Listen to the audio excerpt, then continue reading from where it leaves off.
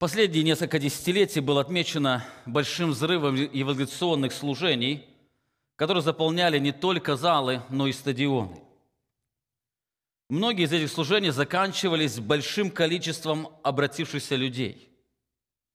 Евангелисты в это время ликовали, церкви торжествовали, но со временем реальность оказалась плачевной.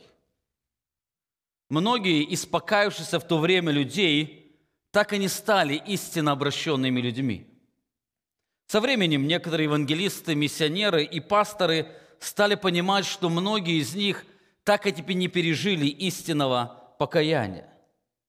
Во время служения у них были затронуты эмоциональные струны души, но в их сердцах так и не произошло радикального изменения, что Писание называет покаянием. Все это привело к вопросу, что такое истинное покаяние? Когда мы можем назвать, что человек действительно обратился, когда мы можем сказать о себе, что действительно в нашей жизни произошло это покаяние? Так, одним из подробных ответов мы находим в 3 главе Евангелия от Луки, где евангелист описывает удивительное служение Иоанна Крестителя, которое было направлено на проповедь о покаянии. Так, в первых 6 главах Лука описывает общее служение пророка Иоанна как бы с птичьего полета, после чего он указывает на удивительный момент его отрезвляющей эволюционной проповеди. Именно этот момент проповеди сегодня станет нашим предметом исследования. Лука 3 глава 7 стих, он описывает проповедь Иоанна. Иоанн, приходившему креститься от него народу, говорил: «Порождение ехидны! Кто внушил вам бежать от будущего гнева? Сотворите же достойные плоды покаяния, и не думайте говорить себе: отец у нас Авраам, ибо говорю вам, что Бог может из камней этих воздвигнуть детей Аврааму. Уже секира при корне дерева лежит, всякое дерево, не приносящее доброго плода, срубают и бросают в огонь». Перед нами Лука раскрывает один из кульминационных моментов призывного служения Иоанна Крестителя.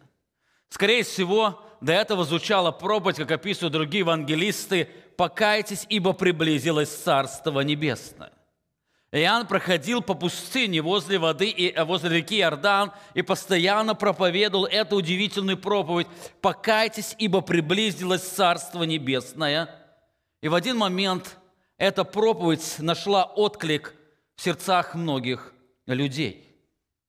Написано, что и многие люди, они пошли к Иоанну для того, чтобы принять крещение для покаяния. Так вместо радости и торжества пророк говорит отрезвляющие слова. Изучая данную проповедь, я хотел обратить внимание на 3 очень важных элемента, которые мы находим здесь. Именно эти элементы, они помогают нам пережить и осознать красоту истинного покаяния. Во-первых, Лука указывает на основании проповеди, то есть на основании чего Иоанн говорит данные слова. Почему он обращается к людям именно с этими словами? Я думаю, если бы современный евангелист сказал данные слова народу, выходящему к покаянию, его восприняли бы за гордого, осуждающего других, немилосердного проповедника, препятствующего приходить к Богу. Мало бы кто пригласил такого проповедника на эвангелизационное служение, ведь его проповедь, она не приближала людей, но наоборот, как бы отталкивала людей от покаяния.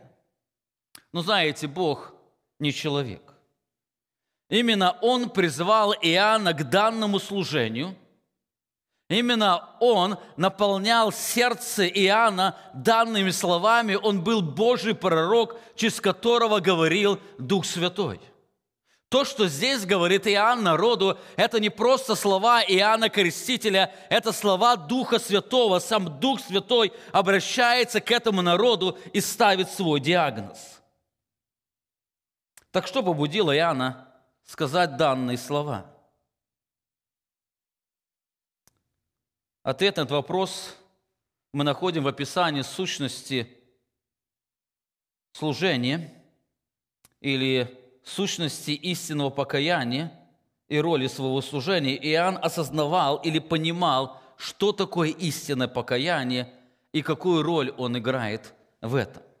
Дело в том, что описание данной проповеди в оригинале начинается с соединительного союза и так, что видно во многих других переводах. Посмотрите, перевод под редакцией Кассиана. Здесь сказано: «И так он говорил народу, выходящему креститься у него». Союз «и так» можно перевести как «следовательно» или «поэтому». Это указывает на причинно-следственную связь.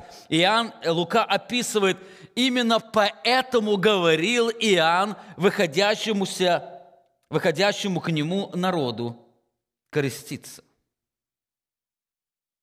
Так по какой причине Иоанн обращается к народу с данными словами? Что послужило этому? Давайте с вами вспомним предыдущий контекст, который мы исследовали в прошлое воскресенье, где Лука описывает служение Божьего пророка как бы с птичьего полета. Вначале евангелист указывает, что в 15-й год правления Тиверия Бог призывает Иоанна к пророческому служению. Так, повинуясь Божьему призыву, Иоанн прошел всю страну Иорданскую. Более того, Лука указывает, что его служение было связано с тем, что он проповедовал крещение покаяния для прощения грехов. Лука так описывает в одном стихе все его служение. В 3 стихе он пишет: «И он проходил по всей окрестной стране Иорданской, проповедуя крещение покаяния для прощения грехов». Так целью пророка Иоанна было дать понять народу, что они нуждаются в покаянии именно для прощения грехов. Это очень важный элемент. Они нуждаются в покаянии не для решения каких-то семейных трудностей. Они нуждаются в покаянии не для исцеления от болезней. Они нуждаются в покаянии не для решения каких-то сложных обстоятельств или для того, чтобы освободиться от пандемии, которая сегодня наполняет общество, но они нуждаются в покаянии для прощения грехов. У них есть самая большая нужда – это и грехи. После этого Лука, находясь под водительством Духа Святого, объясняет служение Иоанна Крестителя, напоминая слова пророка Исаии. Именно эта цитата дает нам понять глубину и сущность служения Иоанна. Лука пишет: «так, как написано в книге слов пророка Исаии». Другими словами, Иоанн проповедовал крещение покаяния для прощения грехов, как было написано в книге пророка Исаии, который говорит: «Глас вопиющего в пустыне, приготовьте путь Господу, прямыми сделайте стези Ему, всякий дом да наполнится, всякая гора и холм да понизятся, кривизны выпрямятся, неровные пути сделаются гладкими, и узрит всякая плоть спасение Божие». Во-первых, главная цель Иоанна заключалась в том, чтобы подготовить людей к встрече с Господом. Здесь есть Божий путь, Божий призыв: приготовьте путь к Господу или приготовьте встречи с Господом. Но что это значит? Что значит приготовиться к встрече с Господом? Дух Святой через пророка Захарию раскрывает, что это дать уразуметь народу, что спасение их заключается в прощении грехов. Именно поэтому Иоанн проповедовал крещение покаяния для прощения грехов, пока человек не осознает, что он абсолютный грешник, который ничего не может сделать для своего спасения, он не будет готов к встрече милосердного Господа. Именно об этом говорил Христос во время земного служения, что Он пришел призывать не праведников, но грешников к покаянию. Он пришел призвать грешников к покаянию. Его посещение могут встретить и принять только тот, кто сознал, что нуждается в спасении, прощении грехов. Во-вторых, целью Иоанна было дать понять, что только Бог может убрать все препятствия для того, чтобы человек соприкоснулся со славой Божьего спасения.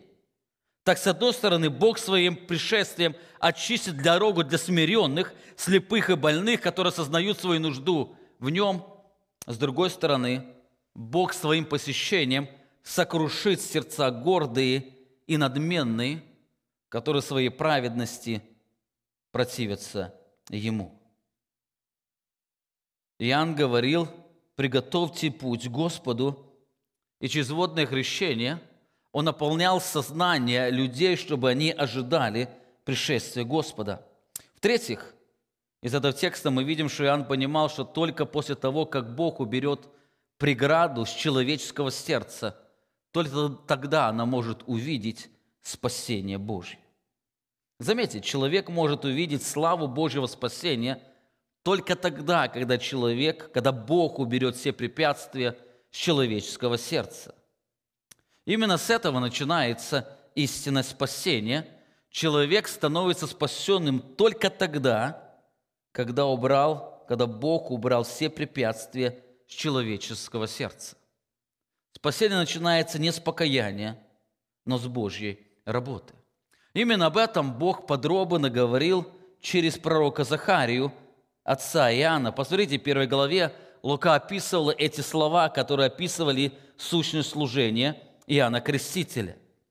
«И ты, младенец, наречешься пророком Всевышнего, ибо придешь или ибо будешь идти пред лицом Господа, чтобы приготовить пути Ему».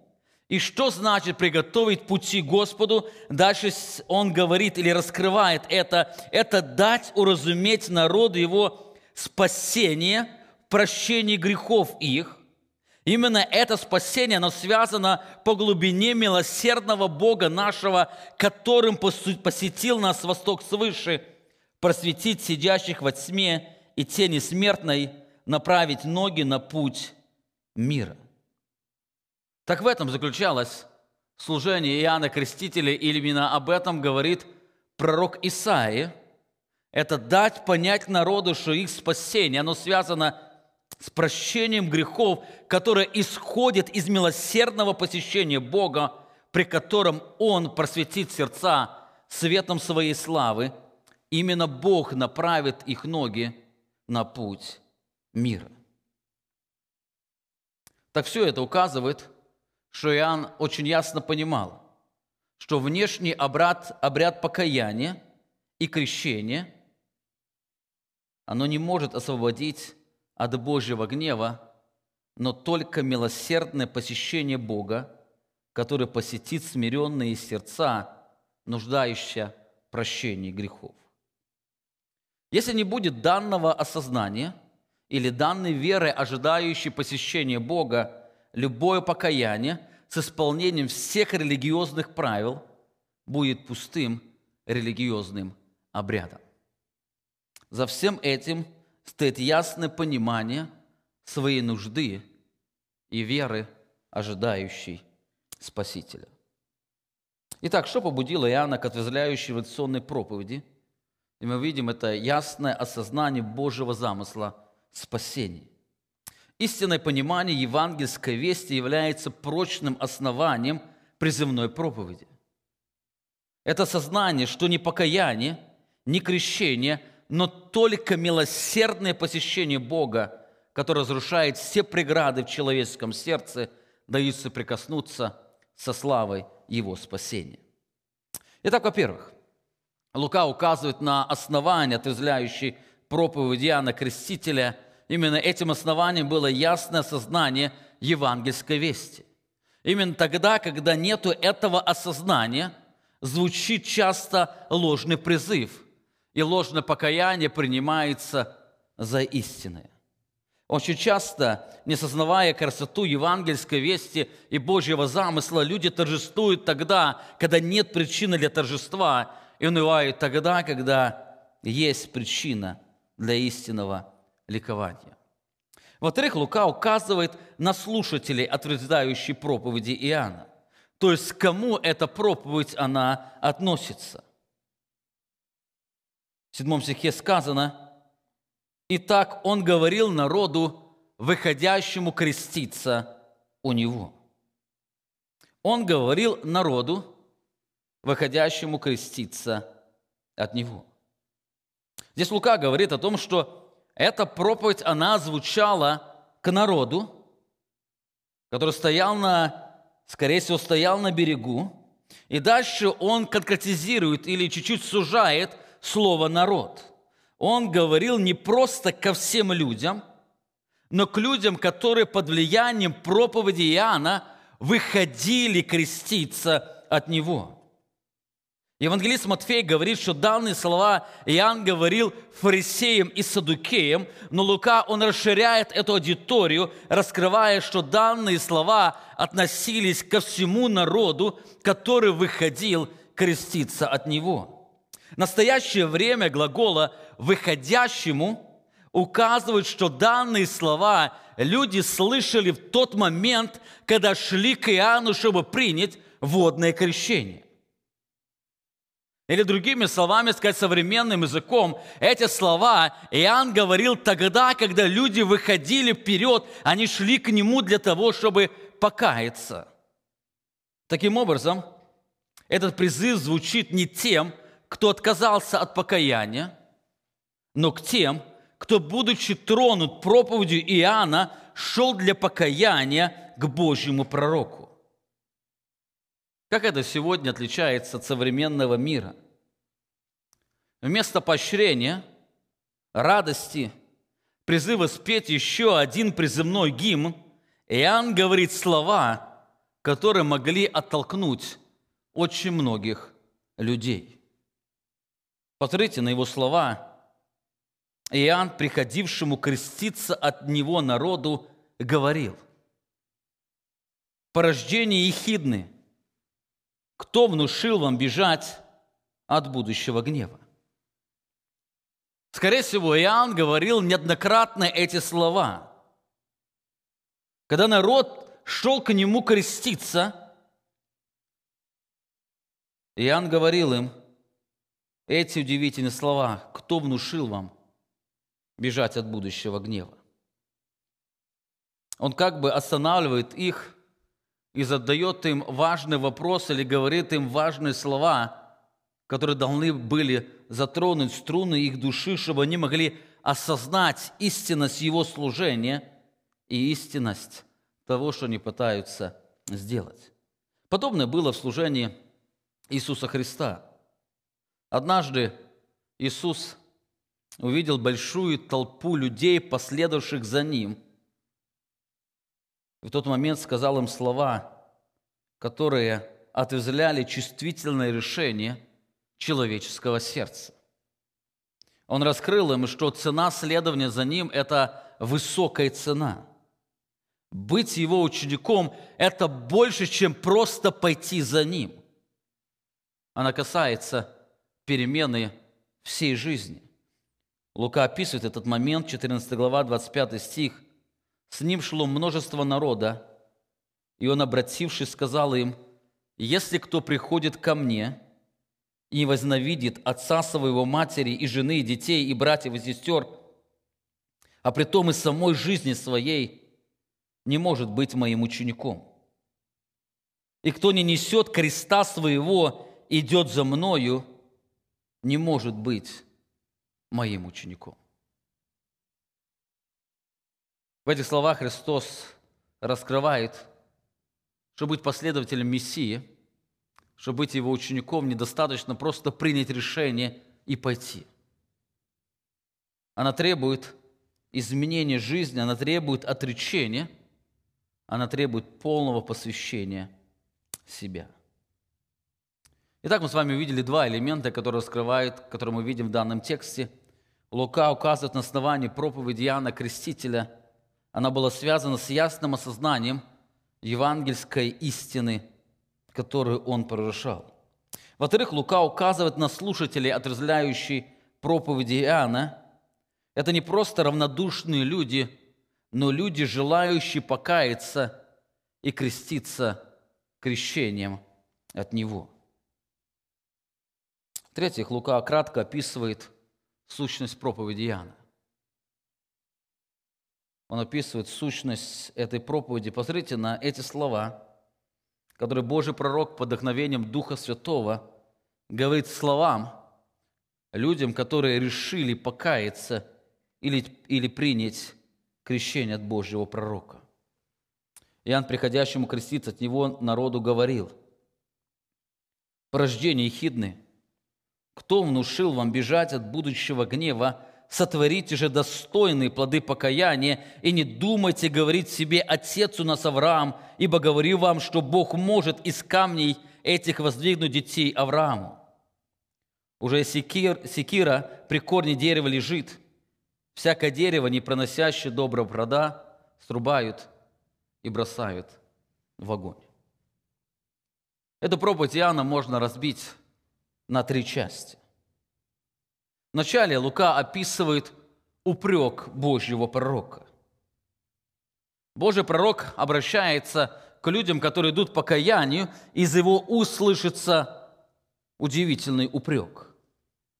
Это упрек Божьего пророка, это упрек Духа Святого, это слова самого неба, который знает всю реальность. Написано: Иоанн, приходящему креститься от него народу, говорил: «Порождение ехидны».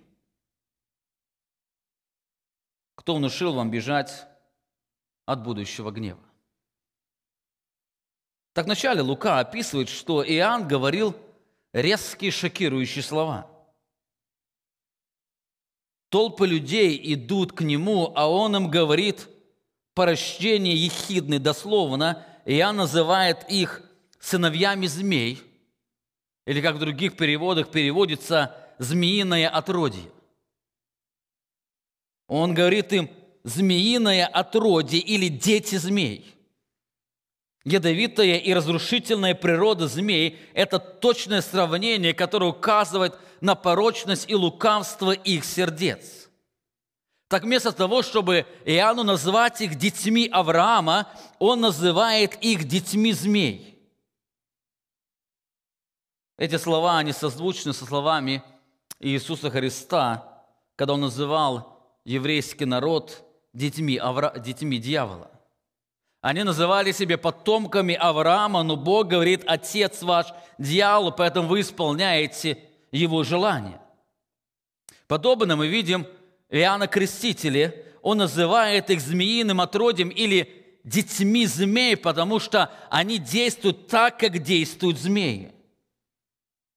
Таким образом, Иоанн указывает, что истинная проблема этого народа заключается в их природе, которая лукава, ядовита и разрушительна. Именно по этой причине они нуждаются в посещении Бога, чтобы Он избавил их от порочности их сердец. Дальше Он будет им говорить: не думайте в себе, говорить, что вы дети Авраама. Вы не дети Авраама, вы дети дьявола. И ваши действия, они раскрывают лукавство ваших сердец.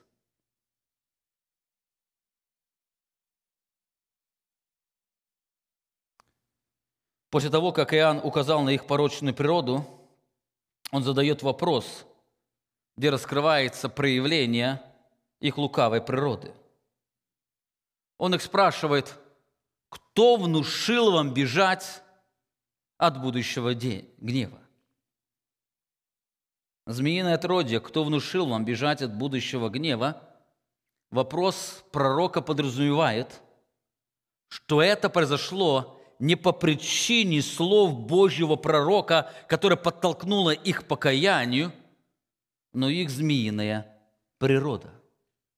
Они решили бежать от будущего гнева не потому, что они познали сущность и смысл евангельской вести, но их к этому толкала их природа. Данный образ был хорошо известен для людей того времени, которые жили недалеко от пустыни. Уильям Баркли пишет: Иоанн жил в пустыне.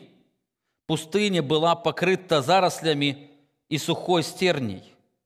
Иногда от одной искры пустыня загоралась, и из трещин и щелей выползали ядовитые змеи, в ужасе спасающиеся от страшного пламени. Так данные люди, они были похожи на данных змей. Когда они почувствовали приближение времени Божьего суда, то они побежали в пустыню к Иоанну, чтобы через крещение избавиться от этого суда. И сердца не были пленены евангельской вестью, они просто были движимы лукавой разрушительной природой. Для них покаяние не было признанием того, что они нуждаются в милосердном посещении Бога, но наоборот, средством оправдания себя. Они через эти видимые действия пытались просто как-то обезопасить себя, чтобы убежать от будущего гнева. Кстати, сегодня время не изменилось. Как и тогда, многие движимы не словами евангельской вестью, но лукавой природой.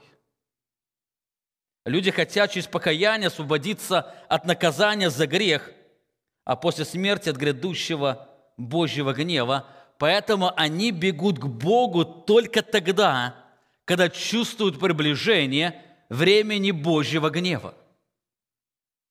Когда болезнь приходит в их жизнь, они начинают бежать к Богу и молиться Ему в покаянии, когда попадают в какие-то обстоятельства или в аварию и понимают, что их жизнь может прерваться, они начинают сразу молиться к Богу молитвой покаяния и так далее.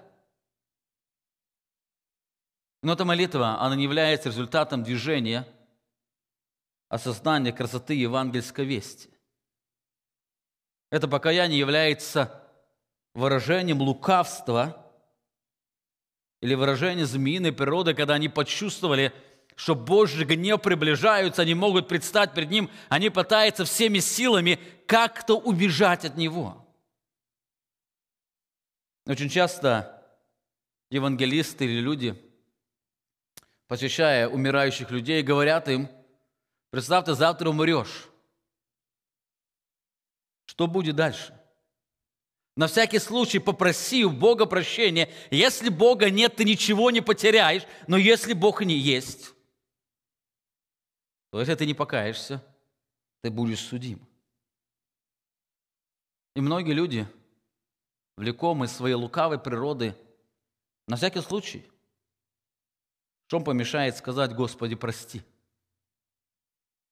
Но люди, влекомые природой, они в дни или за несколько минут перед смертью кричат: Господи, прости.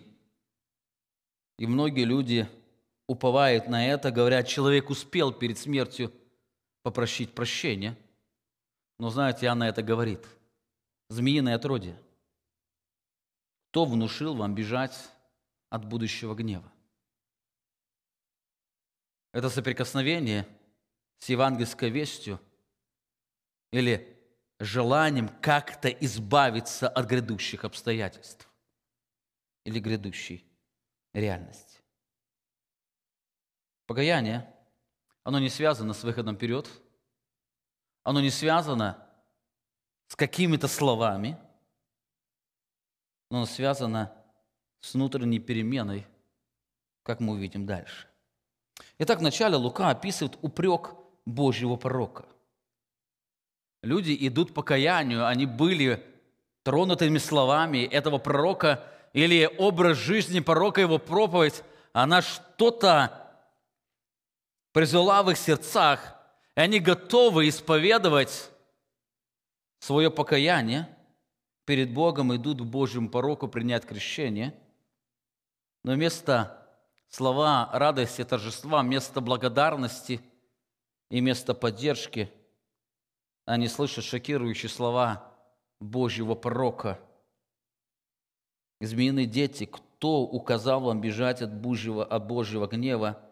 И ответ, разумеется, не природа и не проповедь Иоанна Крестителя, не проповедь Божьего пророка, а их лукавая природа. Их лукавая природа. После этого звучит ключевой призыв Божьего пророка. После упрека звучит призыв Божьего пророка. Пророк не отправляет их куда-то, но он говорит: сотворите же достойные плоды покаяния. Эти слова не полностью разбивают упование на религиозную практику. Они раскрывают, что внешнее покаяние должно быть результатом внутренней перемены. Просто обряд покаяния и крещения, он ничего не значит. Иоанн призывает доказать искренность своего покаяния через определенные плоды. Важно отметить, что здесь Иоанн говорит не об одном плоде, как, например, выйти вперед или выйти к реке и принять крещение, но он говорит о множестве плодов. Он говорит, сотворите же достойные плоды. Множество число, говорит, это многие плоды. Так истинное измененное мышление должно отразиться на всей человеческой жизни. Так какие плоды должны сопровождать покаяние? Это плоды Божьего страха. Если люди действительно поверили, что приближается время встречи с великим Богом, то их жизнь должна соответствовать этому. Если они действительно поверили, что нуждаются во встрече с милосердным Богом, то это должно привести их к милосердию. Понимая нужду Божьего милосердия, человек сам будет проявлять милосердие. Милосердный тот человек, кто осознает нужду в милосердии.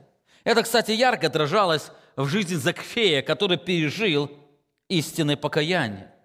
Лука 19 главе описывает этот момент. Закхей же, встав, сказал Господу: «Господи, половину имения моего я отдам нищим, и если кого чем обидел, воздам четверо». Иисус сказал ему: «Ныне пришло спасение дому сему, потому что и он сын Авраама, ибо Сын Человеческий пришел взыскать и спасти погибшие».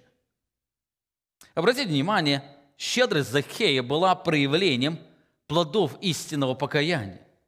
Кстати, здесь не сказано, что Закхей в этот момент попросил у Бога прощения. Здесь даже не сказано, что в этот момент он встал на колени или принял крещение.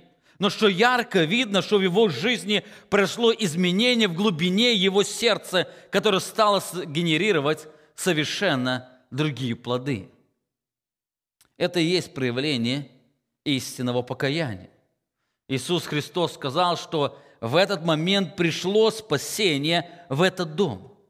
Он является именно истинным сыном Авраама. Его Сын Человеческий нашел и спас.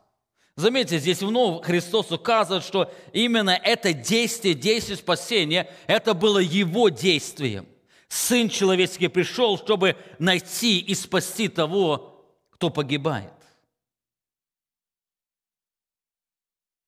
Спасение или покаяние в сердце Закхея или перемена его мышления, оно отражалось в жизни так, что было видно окружающим людям. Давайте вернемся еще раз к нашим словам. В наших словах есть не только призыв, но также есть предостережение. Иоанн говорит: «Сотворите же достойные плоды покаяния». Он призывает не просто принести плоды, но сотворить достойные или истинные плоды покаяния. То есть это плоды должны стать результатом измененного мышления под действием евангельской веры. Дело в том, что человеку свойственно уповать на себя, и по причине своей змеиной, лукавой природы люди, когда почувствуют приближение Божьего гнева, они готовы не только покаяться, но и генерировать некоторые плоды. Многие люди, когда встречаются с Божьим гневом, они готовы на время отказаться от каких-то греховных действий. Но этот отказ является не истинным плодом покаяния, но опять выражением их змеиной лукавой природой. Так здесь Иоанн призывает сотворить не просто плоды покаяния, но плоды, которые будут достойны или соответствовать плодам измененного сердца. Это плоды, которые свидетельствуют, что у человека произошло изменение в глубине или изменение всей его основы жизни. Сотворите же достойные плоды покаяния. Именно в этом сущность змеиной природы или лукавой человеческой природы. Она готова воспользоваться всеми религиозными обрядами. Если вы скажете исполнить какие-то действия или освободиться от чего-то, она готова, эта природа, освободиться от каких-то греховных действий, только бы нести последствия. Но здесь Иоанн призывает, чтобы эти плоды не были достойны покаяния или достойны перемены мышления. Итак, вначале Лука описывает упрек пророка Иоанна. Иоанн спрашивает: «Дети змей, кто указал вам бежать от Божьего гнева?» И ответ мы видим, это не проповедь Иоанна, но лукавая их природа. После этого пророк призывает их сотворить достойные плоды покаяния. И после этого Божий пророк делает очень важное предупреждение. Здесь звучит важное предостережение Божьего пророка. Он говорит: «Сотворите же достойные плоды покаяния и не думайте говорить в себе: Отец у нас Авраам. Ибо говорю вам, что Бог может из камней этих воздвигнуть детей Аврааму. Уже секира при корне дерева лежит, всякое дерево, не приносящее доброго плода, срубает и бросает в огонь». В этом тексте звучит два предупреждения и два объяснения, с чем связано это предупреждение. Во-первых, Иоанн предупреждает их об опасности ложного утешения. Это опасность ложного утешения. Он говорит: не думайте говорить в себе: Отец у нас Авраам. Авраам предвидел ответ людей. После слов, когда он назвал детьми змей или дьяволом и призвал их сотворить достойные плоды покаяния, он понимал тот вопрос, который они хотят, или тот ответ, который они хотят ответить. Хотя они не говорили это вслух, в своих сердцах они напоминали себе, что являются детьми Авраама. Вы помните, Иоанн говорит, что вы отродье змеиное, они в себе говорят: нет, мы дети Авраама. Это была проблемой мышления еврейского народа. Они считали себя наследниками завета Авраамова, что стало причиной их гордости. Они считали, что данное наследство обеспечивает им защиту от Божьего гнева. Если они Божьи дети, или если они дети завета Авраамова, значит, это наследство, она уже обеспечивает их защиту. Это ярко отражалось в дни служения Иисуса Христа, когда еврейский народ неоднократно указывал Христу, что они являются детьми Авраама, и этим они гордились, и на это они уповали.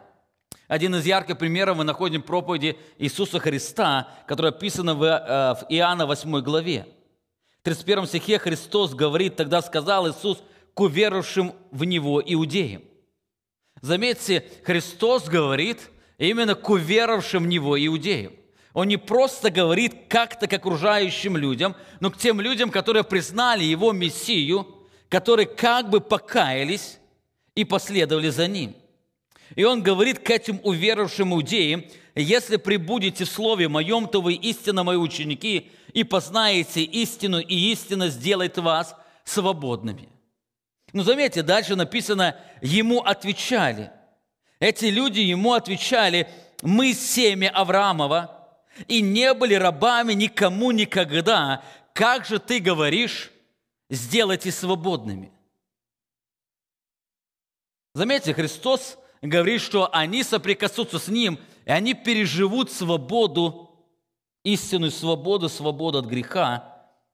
Но эти люди говорят: нет, мы семя Авраама, мы свободны. Иисус тогда говорит им: истинно, истинно говорю, всякий, делающий грех, есть раб греха.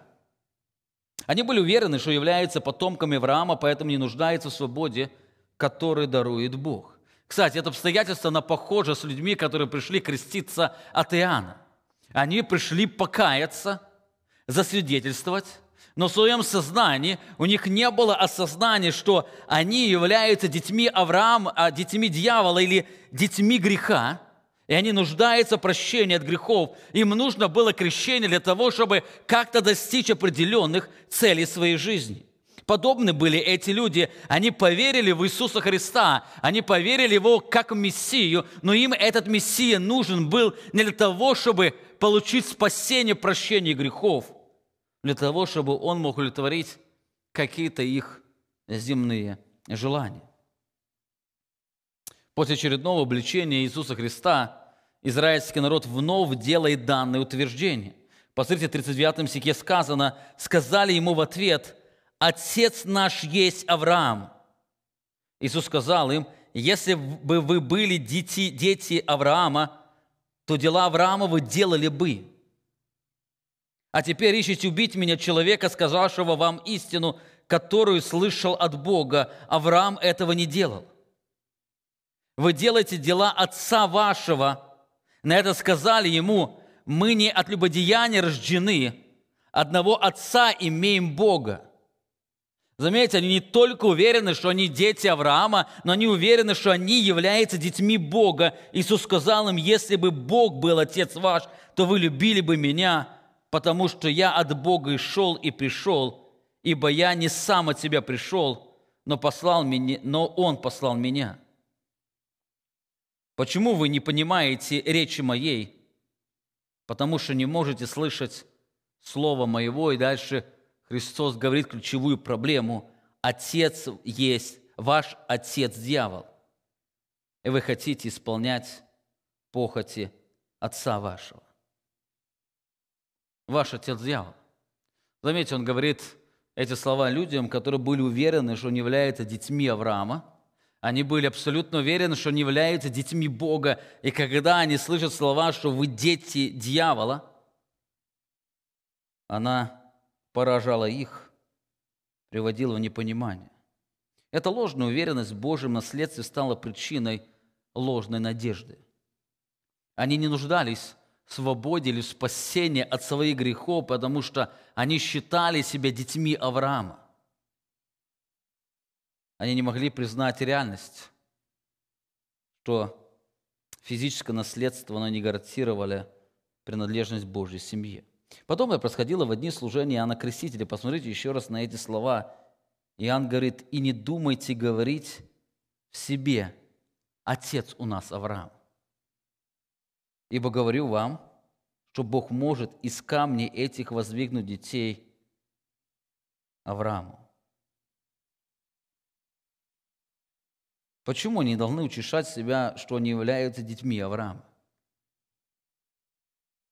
Не говорите в себе или не думайте, не утешайте себе ложной надежды, что вы принадлежите к Богу или принадлежите к семейству Авраама.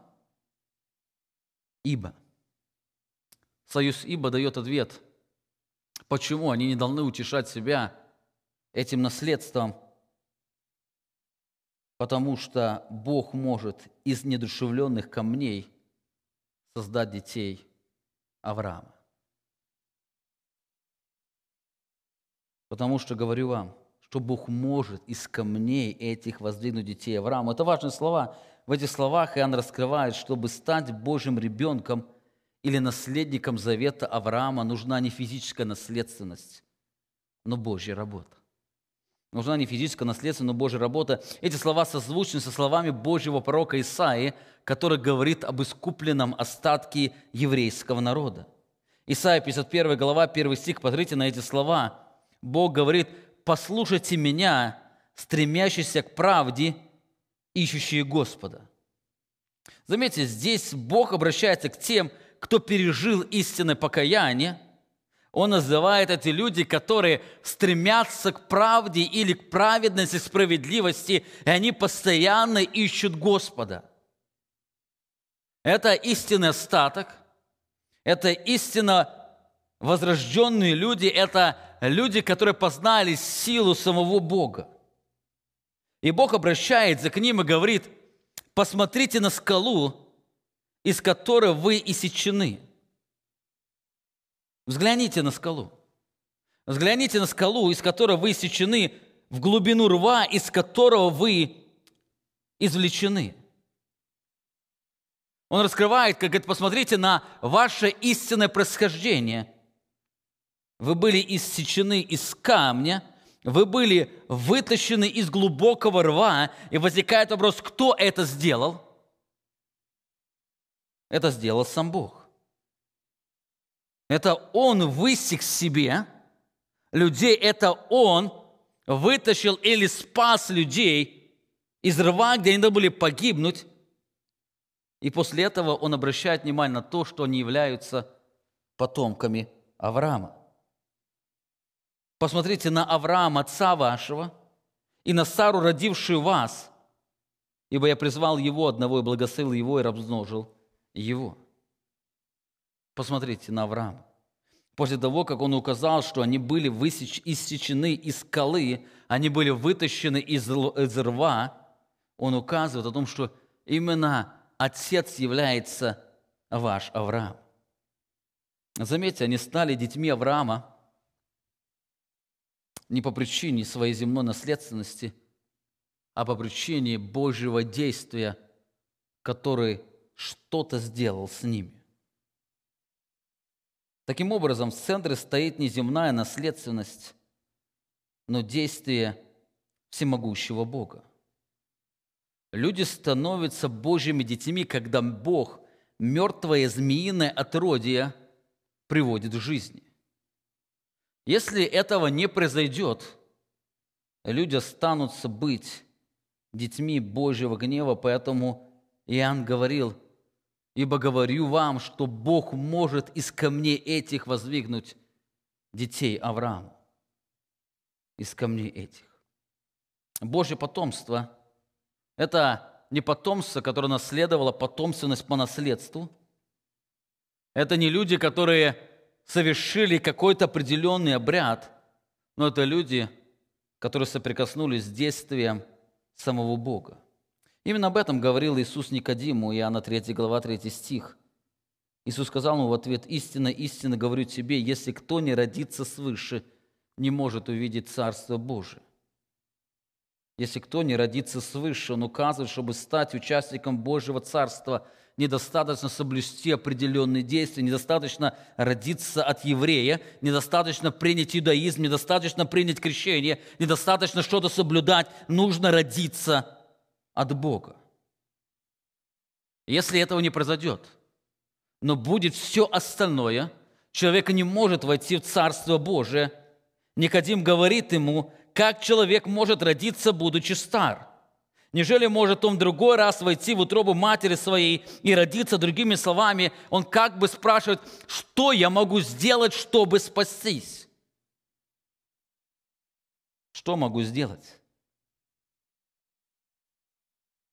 Иисус отвечал: истинно, истинно говорю тебе, если кто не родится от воды и духа, не может войти в Царство Божие. Другими словами, он говорит: ты совершенно ничего.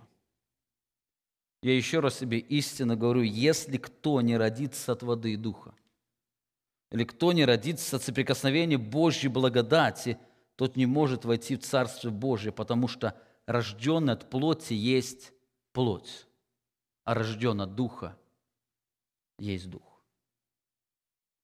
Заметьте, чтобы быть спасенным, недостаточно иметь земную наследственность, недостаточно исполнить какую-то обрядность, но для этого нужно родиться свыше, нужно пережить милосердное посещение Бога. Именно это то, что произошло с Закхеем. Посмотрите еще раз на эти слова, 19 глава, 19 стих. Иисус сказал ему: «Ныне пришло спасение дому сему, потому что и он сын Авраама». Заметьте, спасение не вышло из этого дома, спасение, оно пришло, Божье спасение пришло в этот дом. И один из признаков, что спасение пришло в этот дом, Бог говорит, или Христос говорит, что Он является сыном Авраама. Так, в момент общения со Христом мы видим, что у Захея произошло чудо. Бог из мертвого камня, из змеиного отродья воздвиг истинного сына Авраама. Захей в этот момент пережил милосердное посещение Бога. Здесь есть важное предупреждение для каждого из нас. Вы можете быть ребенком искренне верующего человека. Вы можете выйти вперед для покаяния и это сделать неоднократно в своей жизни. Вы даже можете стать членом какой-то церкви, приняв водное крещение. Вы можете соблюдать некоторые правила, которые вы выберете для себя. Может, вы можете стараться и пытаться исполнить наибольшие заповеди Божьи.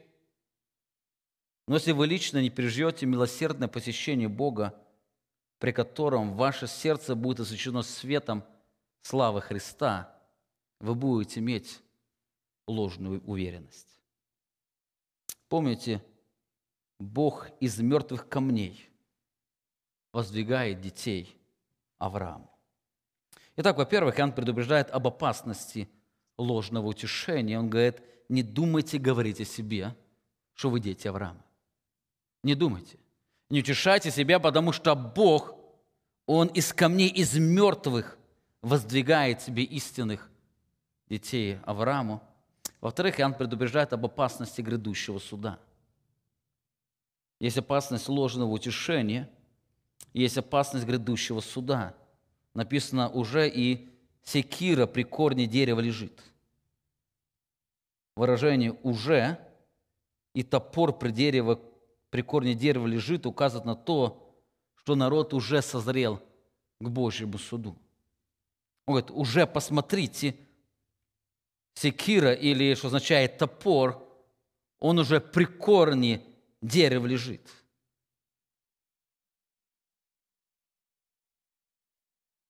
Он не просто готов срубить это дерево когда-то, но этот топор уже поднесен к этому корню дерева, чтобы срубить его.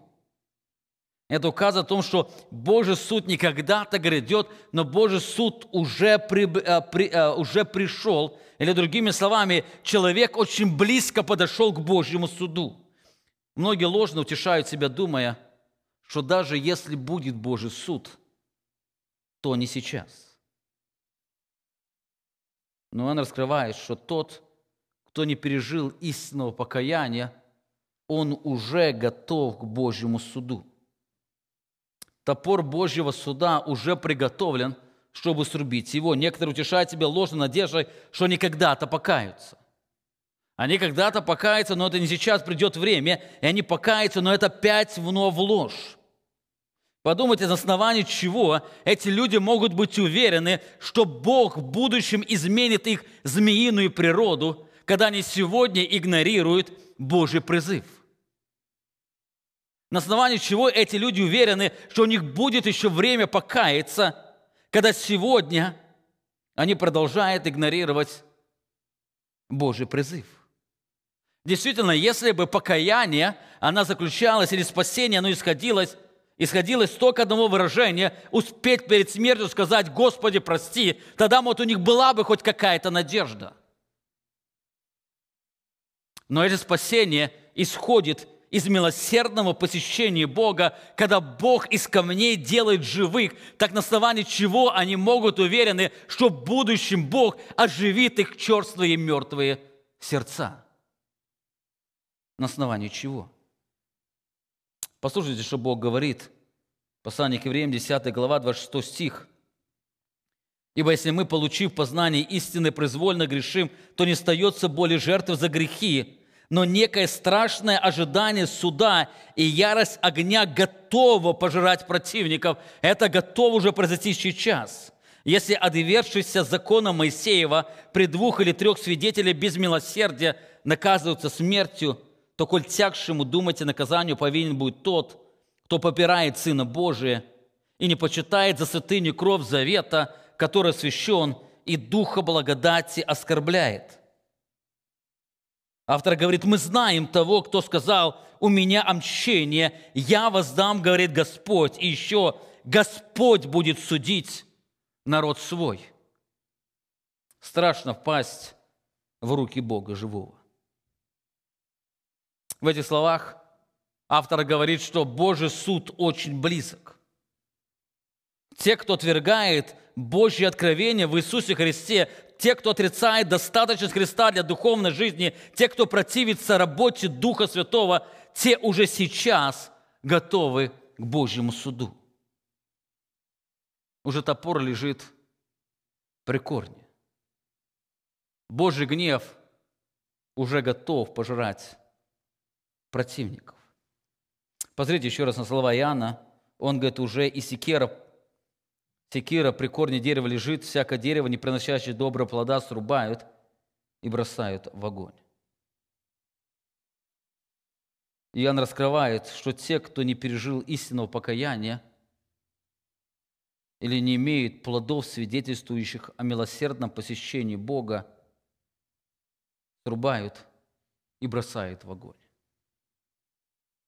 Это окончательный Божий суд. Дерево, которое не приносит доброго плода. Что это за добрый плод? В контексте мы видим, это достойный плод покаяния. Те сердца людей, которые, соприкоснувшись с Божьим призывом, их сердца не отображают истинного обращения, это мертвое дерево. Их написано, их срубают и бросают в огонь, они больше ни к чему не годны.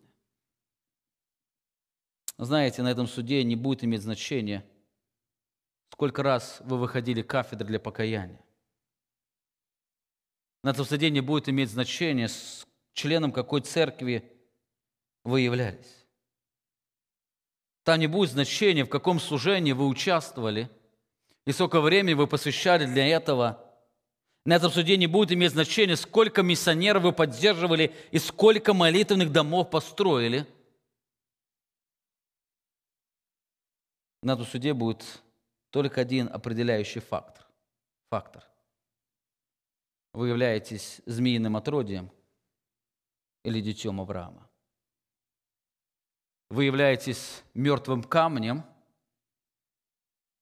или камнем, которому жизнь даровал сам Бог. Это окончательный суд, где все наши действия, религиозные обряды, они не будут иметь никакого значения, но только будет иметь значение то, что совершил Бог в наших сердцах. Итак, мы сегодня коснулись отрезвляющей проповеди Божьего пророка. Эти слова говорит Иоанн, который был движим Духа Святого, который Духа Святого исполнился еще от чрева матери. Он говорит слова, которые отрезвляют сердца людей. Здесь Лука описывает момент, когда люди под влиянием его проповеди, они вышли к нему для покаяния. Они вышли ему покаяние, и вместо того, чтобы успокоить, ободрить их сердца, Божий пророк говорит им отрезвляющие слова, которые должны разбить их черствые сердца. Он спрашивает их: змеиное отродье, лукавые змеи, кто внушил или кто убедил вас бежать от будущего гнева? И называя их змеиным отродьем, он раскрывает, что это их лукавая природа. Это не проповедь Евангелия, это не жажда встречи с Богом, но это лукавая природа через какие-то действия, какой-то манипуляции как-то избавиться от грядущего гнева.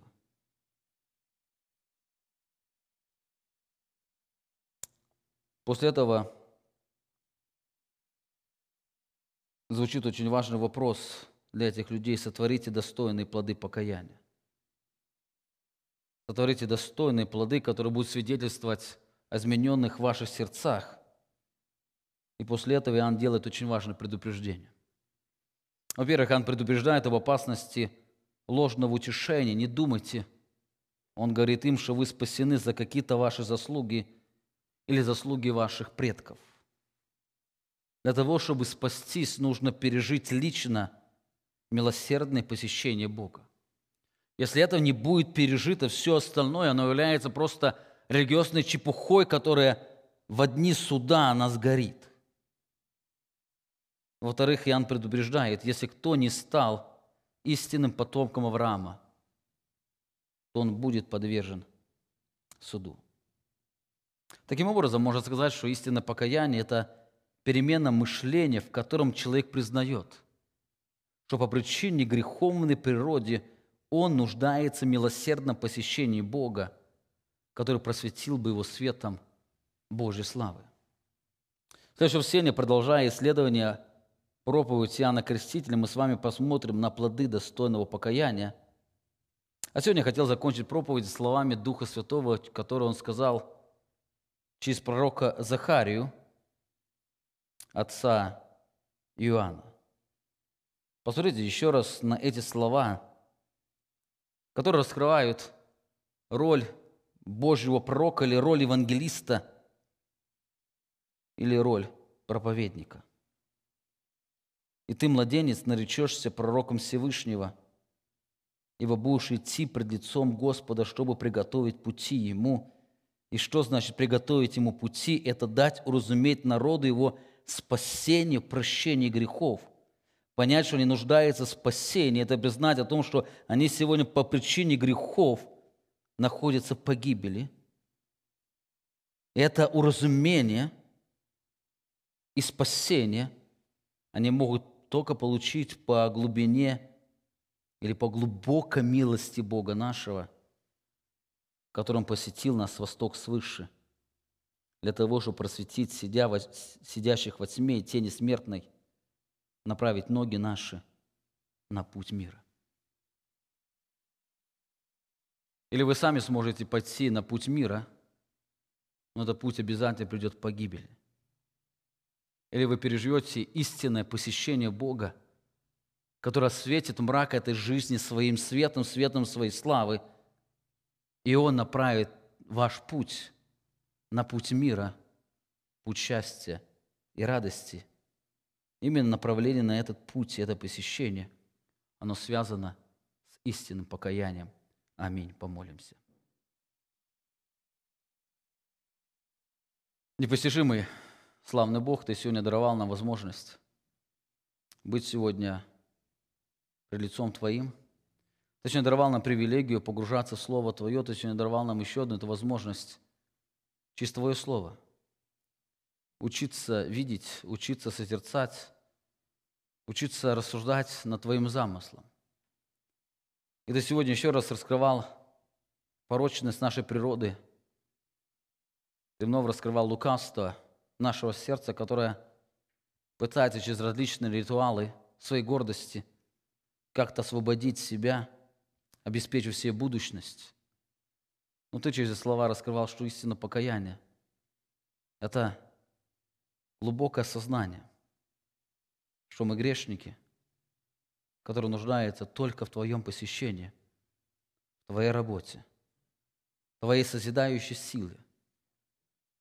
Мы грешники, которые были когда-то детьми дьявола, змеиным отродьем, но были возрождены Твоей силой, были созданы из мертвого живыми Твоей благодатью. Мы сегодня поклоняемся, славим Тебя и просим за тех, кто не пережил это покаяние, кто имеет эту ложную уверенность, ложное отношение к суду, даруй, чтобы Твой свет озарил их сердца, они могли сотворить достойные плоды покаяния, чтобы они стали частью Твоей семьи, наш вечный Царь и Бог. Аминь.